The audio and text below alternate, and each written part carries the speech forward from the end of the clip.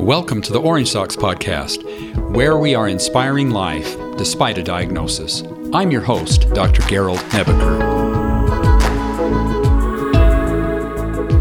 In this episode, I have the privilege of speaking with 92-year-old David about his daughter, lovingly referred to as Charmy, and Valerie, Charmy's older sister, who eventually became Charmy's guardian. Charmy had Down syndrome and lived most of her life at home. Toward the latter part of her life, Charmy was placed in a local group home. She passed away a few years ago. I know you'll find David's and Valerie's perspective interesting as they reflect on their life with Charmy. I know I did.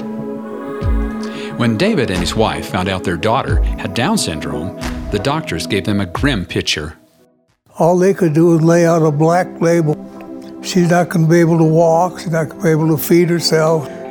Nothing. The doctors encouraged them to put Charmy in an institution, but David's wife wouldn't have it. She said, no. She's my daughter. I'm going to take care of her. Valerie, Charmy's older sister, loved caring for her. She was our baby sister, and what little girl doesn't want to help with the baby in the family? She was a baby a lot longer than most babies. When I got older, I realized babies grew a lot faster than Charmy did. The family worked together to teach Charmy some basic life skills. The twins here, one would get her underneath her armpits, and the other one would be down on the floor, taking her feet and walking her around the house. The first thing you know, she's hither and yon.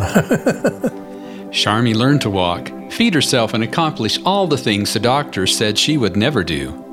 But she did all those things. She would have never done any of the things that she did if it wasn't for the family working with her. We all helped take care of her. And we spent a lot of our playtime, especially when we were younger, playing with Charmy. We wanted to teach her how to walk. She never really did learn to talk. She could say a few words. She could say, I love you, but nobody else would be able to understand it. She did much better with the sign language. She was so fun. She was a person of habit. She liked things the way they were. We would have popcorn on Sunday night and watch The Wonderful World of Disney. If Dad hadn't got the popcorn popper out by then to start popping popcorn, she would get the popcorn popper out. She knew the routine. I purposely wouldn't put the popper out. She'd go get it out of the drawer, set it up on the counter, and put the popcorn with it, and stand back. She wouldn't speak to you, just look at you like, come on, let's get going. Charmy was my sister, and that was all I ever thought of her as. And when my friends would come over the house, I would introduce her. I says, this is my youngest sister, Charmin, and she has Down syndrome. And if they didn't know what Down syndrome was, I would briefly explain, and then it was like, okay. She was just always part of the family, and I never had any friends who didn't accept her or who made fun of her. We used to bottle beans. Mom and Dad had a big garden in Morgan. They would bring in a batch of beans, and if you snap the ends off of them, Charmy could pick up a bean, break it in half, put that half down, break it in half, put it in the bowl, pick this half up, break it in half, and put it in the bowl. But one time we made the mistake of giving her a big handful of beans, and then we ran out of beans. She would not let you take her beans and help her finish. She had to finish her own beans. She could do a lot of things. As a truck driver, David was away from his family a lot. When Charmy reached her 20s, she lived with her parents and her grandma Lucy, who spent time delighting in Charmy, introducing her to her friends and dancing with her. When my mother would call her, she'd down the hall. Spent mutual time with my mother, and Mom always say she's a daughter I never had.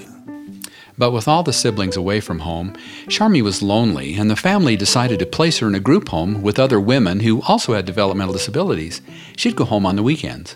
After their mother died, Charmy spent the weekends with her sister Valerie. I was married, and my children were very accepting of Charmy, and we had one funny experience. We had a few Korean students living with us. We had a new student, and we put him in the downstairs bedroom. Charmy came to stay the weekend, and she'd been sleeping in the downstairs bedroom. Like I said, she's very much a creature of habit. She takes a long time to get ready for bed. So I would make sure she had all of her things laid out, and then she would go in the bathroom and take care of her needs, and then she would put her pajamas on. It might take a half hour, 45 minutes for her to do that. I had gone to bed, and I'd made her a bed on the couch and told her that's where she should sleep, but she headed downstairs, crawled in bed with our Korean student.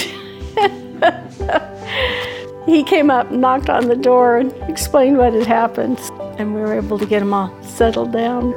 Looking back, Valerie is grateful for her sister and everything she learned from Charmy. She admires the qualities of people with Down syndrome. They're completely without guile. They love everyone. They're continually positive. They overlook all of your flaws, and it's like a spirit surrounds them. We always felt like she had an extremely positive impact on our family. I realized what a wonderful person she was. Go for the opportunity to have this wonderful person in your life. Share her with your friends. At the workshop that they had for her, they would iron napkins. Charmy wasn't able to do the ironing, but her job was to pick up the napkin from the basket and hand it to the girl that was ironing. She was very good at that, and she enjoyed having a job. They just want to be with and participate with everybody else as much as they can. And that's how she was with our family. If we went, she went. When Charmy reached 40, things changed.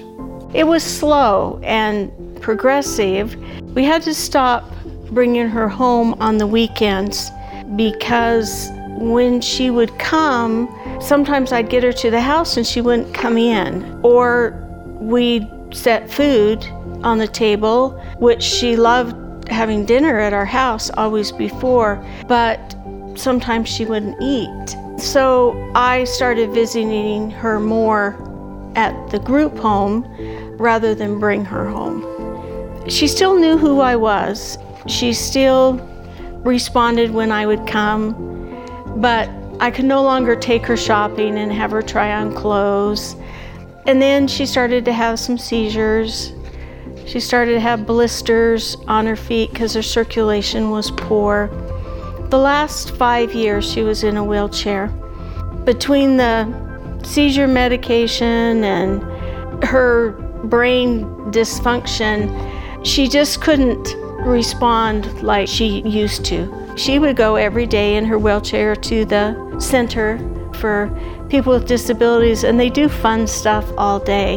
And even though she wasn't able to participate, she enjoyed going and responded to many of the staff. She just always had this pleasant way about her that just made people love her and want to be around her.